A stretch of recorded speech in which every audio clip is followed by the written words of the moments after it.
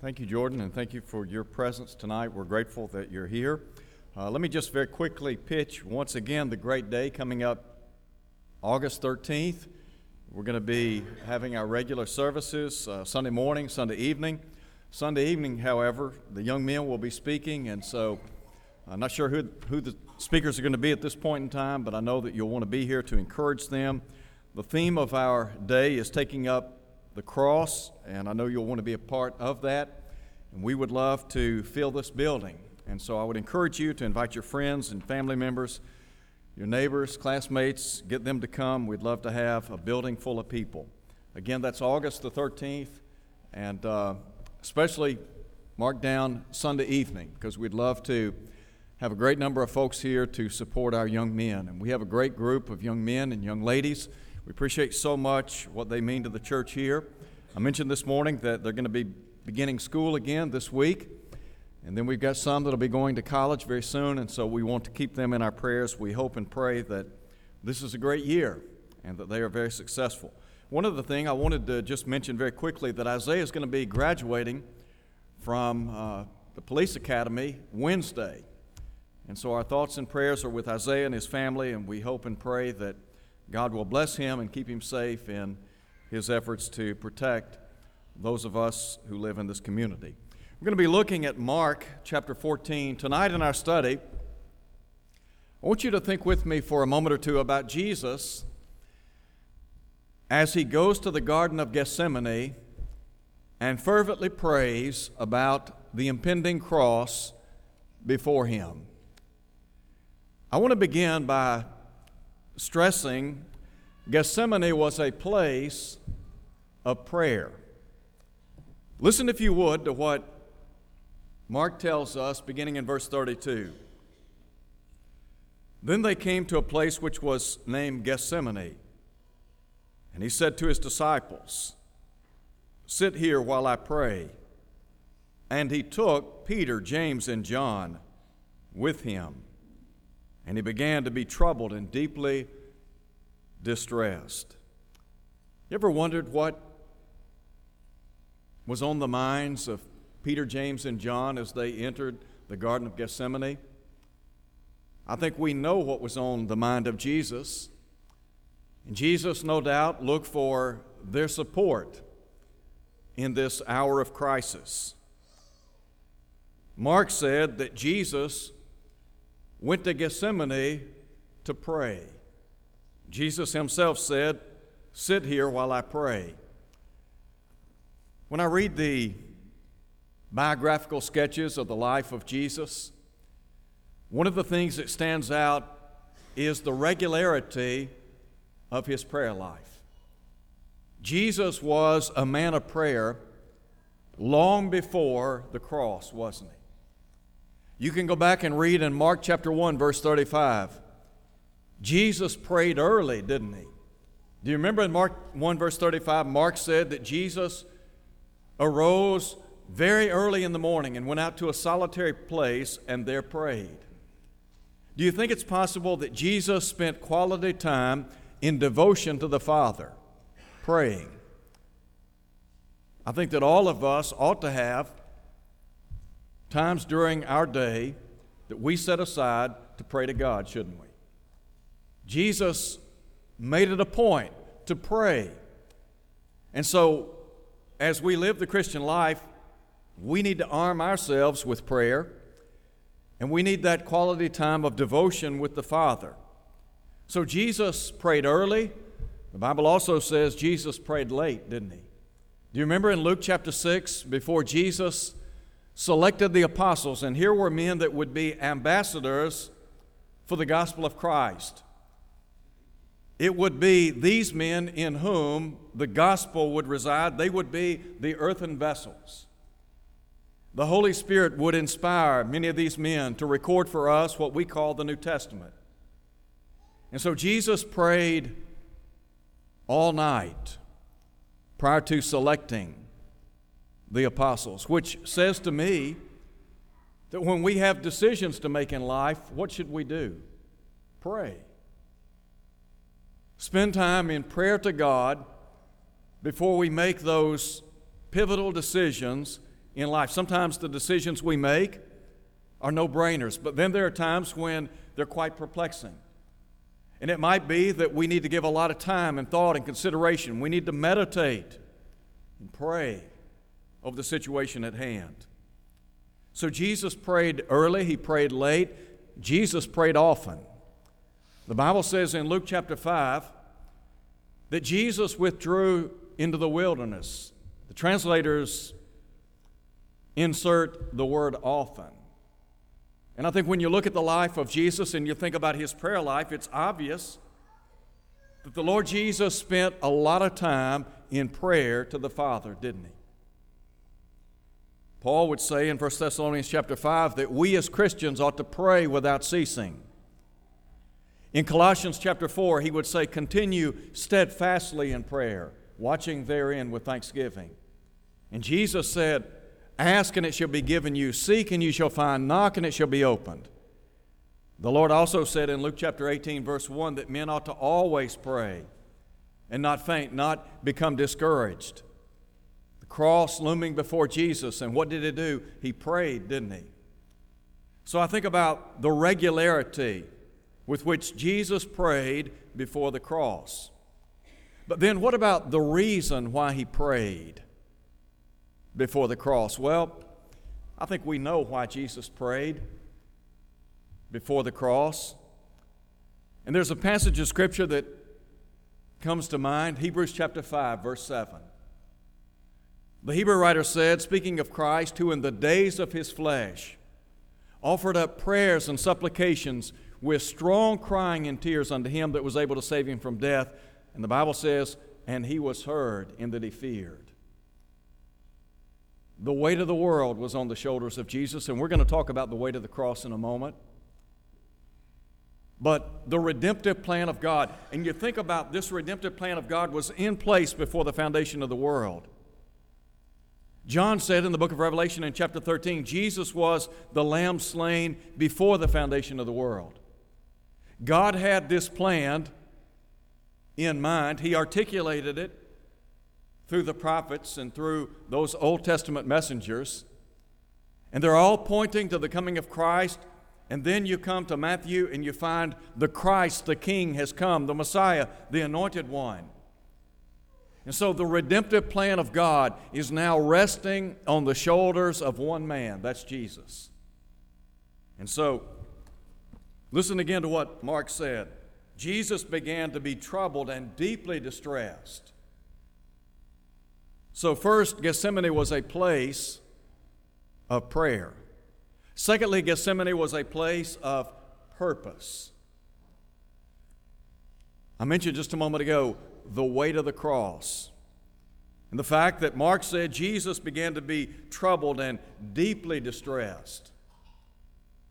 The whole redemptive plan of God is resting upon the shoulders of Jesus. Now, you can go back and you can read the Old Testament, you can look at the New Testament, and what you'll find is that God was the architect of this redemptive plan, wasn't he?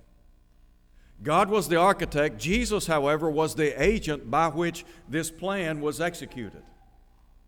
And so Jesus is the one that made it happen. He brought it to fruition. Do you remember Jesus would say, I came down from heaven not to do my own will, but the will of the Father who sent me? Do you remember Jesus would say in Luke chapter 19 that the Son of Man has come to seek and to save the lost? So what about the weight of the cross? The anxieties of the cross before him. There were some things that were going to happen on that cross that no doubt brought about the distress, the anxiety, the trouble, as Mark says, to the mind of Jesus. First, I think about the suffering. Now, there's no doubt in my mind, there's no doubt I suspect in the minds of all of us who are here tonight, that Jesus suffered immensely on that cross, didn't he? Do you remember the Apostle Peter said that Christ has also once suffered for sins? And here's what he said, the just for the unjust. Jesus was the just one. We, as members of the human family, we are unjust. And Jesus, as the Hebrew writer would say many, many years ago, was holy, harmless, undefiled, separate from sinners, made higher than the heavens. And Jesus Christ willingly laid down his life for our sins, but he suffered immensely on the cross, and prior to the cross, the trial. Peter would say in 1 Peter chapter 2 that Christ also left us an example that we should follow in his steps, who did no sin, neither was guile or deceit found in his mouth. And Peter said, who, when he was reviled not again. When he suffered, he threatened not, but committed himself unto him who judges righteously. Peter said, who himself bore our sins in his body on the cross, that we, being dead unto sin, might live unto righteousness, by whose stripes we are healed. And so here is Jesus with the weight of humanity, the redemptive plan of God resting upon his shoulders, knowing that he's going to suffer immensely. And did he suffer? Yes, he did. You can go back and read, for example, the book of Matthew. Jesus was scourged, wasn't he? The scourge was enough to kill a man. And they would literally flay a person when they were scourged. John says that Pilate therefore took Jesus and scourged him. The amount of blood that he would have lost during that ordeal, I would imagine, would have been quite significant.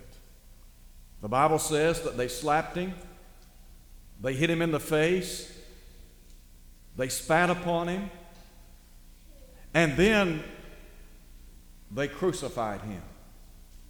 Luke said when they came to the place which is called Calvary, there they crucified him. And the soldiers, the thieves, one on the right hand and the other on the left. So did Jesus suffer? Yes, he did. And what about the shame associated with the cross? Bear in mind, we're not just talking about any man. We're talking about the Son of God, aren't we? And Jesus was the agent by which the world was made. That's what John said. All things were made by him. Without him was not anything made that was made. Paul said he made those things that are visible and invisible. So here is the creator of the world, the one that spoke this world into existence, the one that made man in his own image and likeness. And he is suffering the shame of the cross, isn't he? The insults, the taunts, those who spat upon him. Paul would say in Galatians chapter 3, in verse 13, that Christ has redeemed us from the curse of the law. Why? Because he himself has been made a curse for us. Cursed is everyone who hangs on a tree. Jesus willingly went to the cross. He suffered the shame of sin for us. And then the separation. Do you remember when Jesus, while on the cross, cried out, my God, why have you forsaken me?" Jesus Christ had enjoyed glory with the Father from time eternal. And now Jesus is bearing the weight of sin. He is bearing our sins in his body on the cross. The separation that occurred, the darkness that covered the land, the scourge of sin. And so first, the weight of the cross, but then secondly, the worth of the cross. Was the cross worth it to Jesus? How would you answer that? Well, let me ask this question. Were you worth the cross? Were you worth it? You know, it's one thing to talk about somebody else, but when you begin to talk about self, that's a different story, isn't it? So really the question is, were you worth the cross? Let me tell you what, Jesus valued your soul. Did you know that? Jesus valued your soul. There's not a soul that has ever walked the face of this earth. There's never been a soul on planet Earth that Jesus didn't say, this is valuable. Everybody is valuable to Almighty God. We're all valuable in His eyes. So you ask the question, well, how do I know? Well, do you remember what Paul said in Romans chapter 8? If God spared not His own Son? You think about the gift of God. And then the fact that Jesus would say, greater love has no man than this, than to lay down His life for His friends. Jesus placed an intrinsic value on our soul. Paul said, speaking of Christ, that He loved me and gave Himself for me. That's personal, isn't it? And profound. Paul understood that Jesus loved him individually. If you had asked Paul, do you think the Lord valued your soul? You know what he would have said? You better believe I do. Well, how can you prove it? He went to the cross, didn't he? What was it Paul said? God commends His own love toward us in that while we were yet sinners, Christ did what? He died for whom? For us. Paul included himself in that statement, didn't he? Christ died for us. So Jesus valued your soul. He values your soul today. There's a second thing. Jesus not only values your soul, but He has a vision for your soul. What is that vision? His vision is that you might be saved. Now you think about the gift that has been given to the human family. What was it Jesus said? For God so loved the world that He gave His only begotten Son, that whosoever believeth in Him should not perish, but have everlasting life. To think that God was willing to give His Son for our sins. And God's desire is that all men would be saved and come to the knowledge of the truth. In other words, God wants you to be saved. He wants all people to be saved.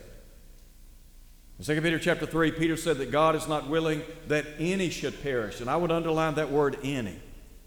There's not a single solitary soul that God wants to see lost.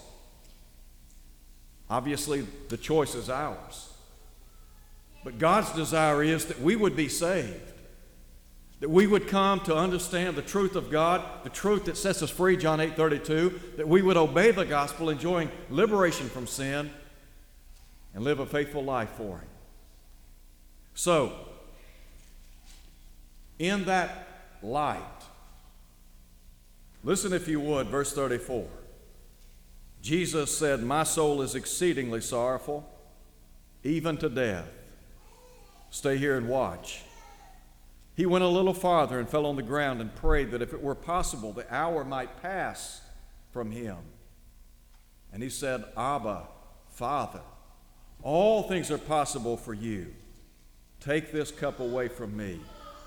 Nevertheless, not what I will, but what you will. Then he came and found them sleeping and said to Peter, Simon, are you sleeping? Could you not watch 1 hour? Watch and pray lest you enter into temptation. The spirit truly is ready, the flesh is weak. Again he went away and prayed and spoke the same words. And when he returned, he found them asleep again, for their eyes were heavy and they did not know what to answer. Then he came the third time and said to them, are you still sleeping and resting? So there's this tremendous struggle going on internally in the mind of Jesus. And here is Jesus in the Garden of Gethsemane, bowing in the presence of the Father, pouring out his heart to God, in full recognition that he is about to be the sin offering for the human family. So now think with me, if you would. Gethsemane was a place of priority, wasn't it? There was a sense of priority here. And when I think about the priority, and I look at this text, I think about Jesus leaving the garden with purpose. Jesus left the garden with a sense of purpose, didn't he? In other words, he left the garden in an effort to, number one, fulfill the will of God and please the Father. In John chapter 8, in verse 29, Jesus said about the Father, I always do those things that please Him. Do you remember God the Father said of Jesus when He was baptized, this is my beloved Son, in whom I'm well pleased? Remember that? During the earthly ministry of Jesus, the Lord would say, look, I'm always doing those things that are in harmony with His will. Matter of fact, you look at the life of Jesus and you'll see that His will and God's will were the same, weren't they? And so Jesus Christ, the Son of God, in the Garden of Gethsemane, praying to the Father, understanding His purpose and His intent to please the Father. But there was another intent, and that was to pardon the human family. We think about pleasing the Heavenly Father, but pardoning the human family. That was what would ultimately result in the finished work of Christ on the cross. Do you remember in Hebrews chapter 12? Sometimes we talk about the pain and the heartache, the shame, the suffering, the separation, and all of the things that took place on the cross. But the flip side of it is when Jesus went to the cross, He did so, as the Hebrew writer said, with joy. Why? Because He understood that by going to the cross, He would effect redemption for us. In other words, we could be forgiven people. You go back to the Old Covenant. Really, you could go back to the patriarchal period. And you could look at the lives of Adam and Eve, and you think about the sin that took place in the garden. Sacrifice was made, wasn't it? Genesis chapter 4, we have the sacrifices of Cain and Abel. Abel, of course, offered unto God a more excellent sacrifice, a bloody sacrifice, an animal sacrifice. All the animals that were slain under the period of the patriarchs. And then the Mosaic dispensation. And again, all of the animal sacrifices that were offered over and over and over again. On the great day of atonement, they would take a goat. That goat would be slain. The high priest would offer that goat. Then they would take another goat, a goat that was called the scapegoat. He would confess the sins of the people on the head of that goat. And then he would send that goat out into the wilderness by the hand of a fit man, signifying the removal of sin from the camp, so to speak. Well, when Jesus went to the cross, He did what no animal sacrifices could ever do. And that is, bring about atonement for sin. The Hebrew writer said, in those sacrifices there is a remembrance of sin every year. He said it's not possible that the blood of bulls and goats can take away sins. But Jesus made it all possible, didn't He? And so Paul would say in Ephesians chapter 1, verse 7, in Him, that is in Christ, in Him we have redemption through His blood, the forgiveness of sins according to the riches of His grace. So yes, we can be forgiven.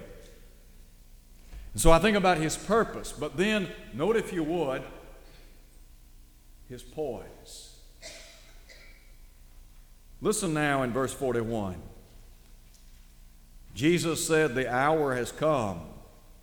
Behold, the Son of Man is being betrayed into the hands of sinners. Jesus was conscious of the hour before Him. Did you know that? Jesus would say back in John chapter 12, Father, save me from this hour. He said, for this hour I have come. He came for the purpose of doing what? Redeeming us, didn't He? So we talk about the poise of Jesus, His purpose and His poise, and the fact that He was absolutely conscious of what He was doing.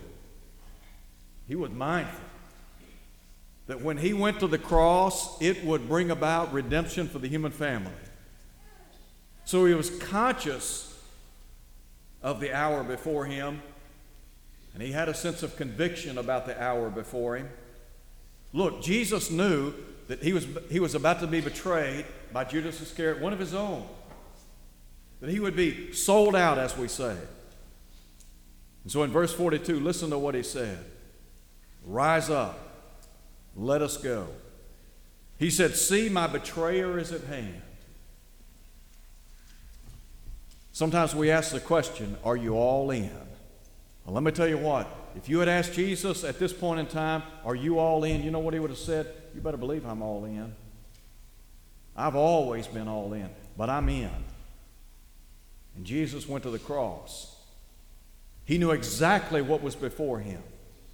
He understood the tremendous weight of the cross, and yet he willingly, submissively, and humbly died for us, didn't he?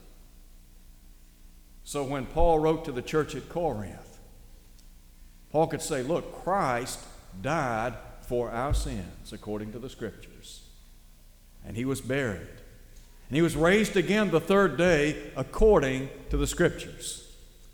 Paul said in Romans chapter 1, verse 4, that Jesus was declared to be the Son of God with power by the Spirit of holiness, by the resurrection from the dead. So Jesus Christ, the Son of God, died, rose again, and thus we have hope today, don't we? Hopefully and prayerfully next week we'll look at the cross.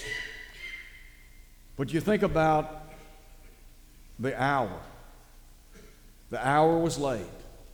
Jesus knew his time had come. He went to the garden with us in mind. Because ultimately, when he died, he did so for us, didn't he? It might be the case that you're here tonight and you're not a Christian. And you understand that Christ died for your sins, that God loves you, that God doesn't want you to perish. He doesn't want you to be lost. And that if you'll obey the gospel, you can be in fellowship with the Lord. You can enjoy the blessings of forgiveness. Whatever your sins might be, the Bible says God will no longer hold them against you. Hebrews chapter 8, verse 12. I will be merciful to their unrighteousness. Their sins and their iniquities, he said, I'll remember no more.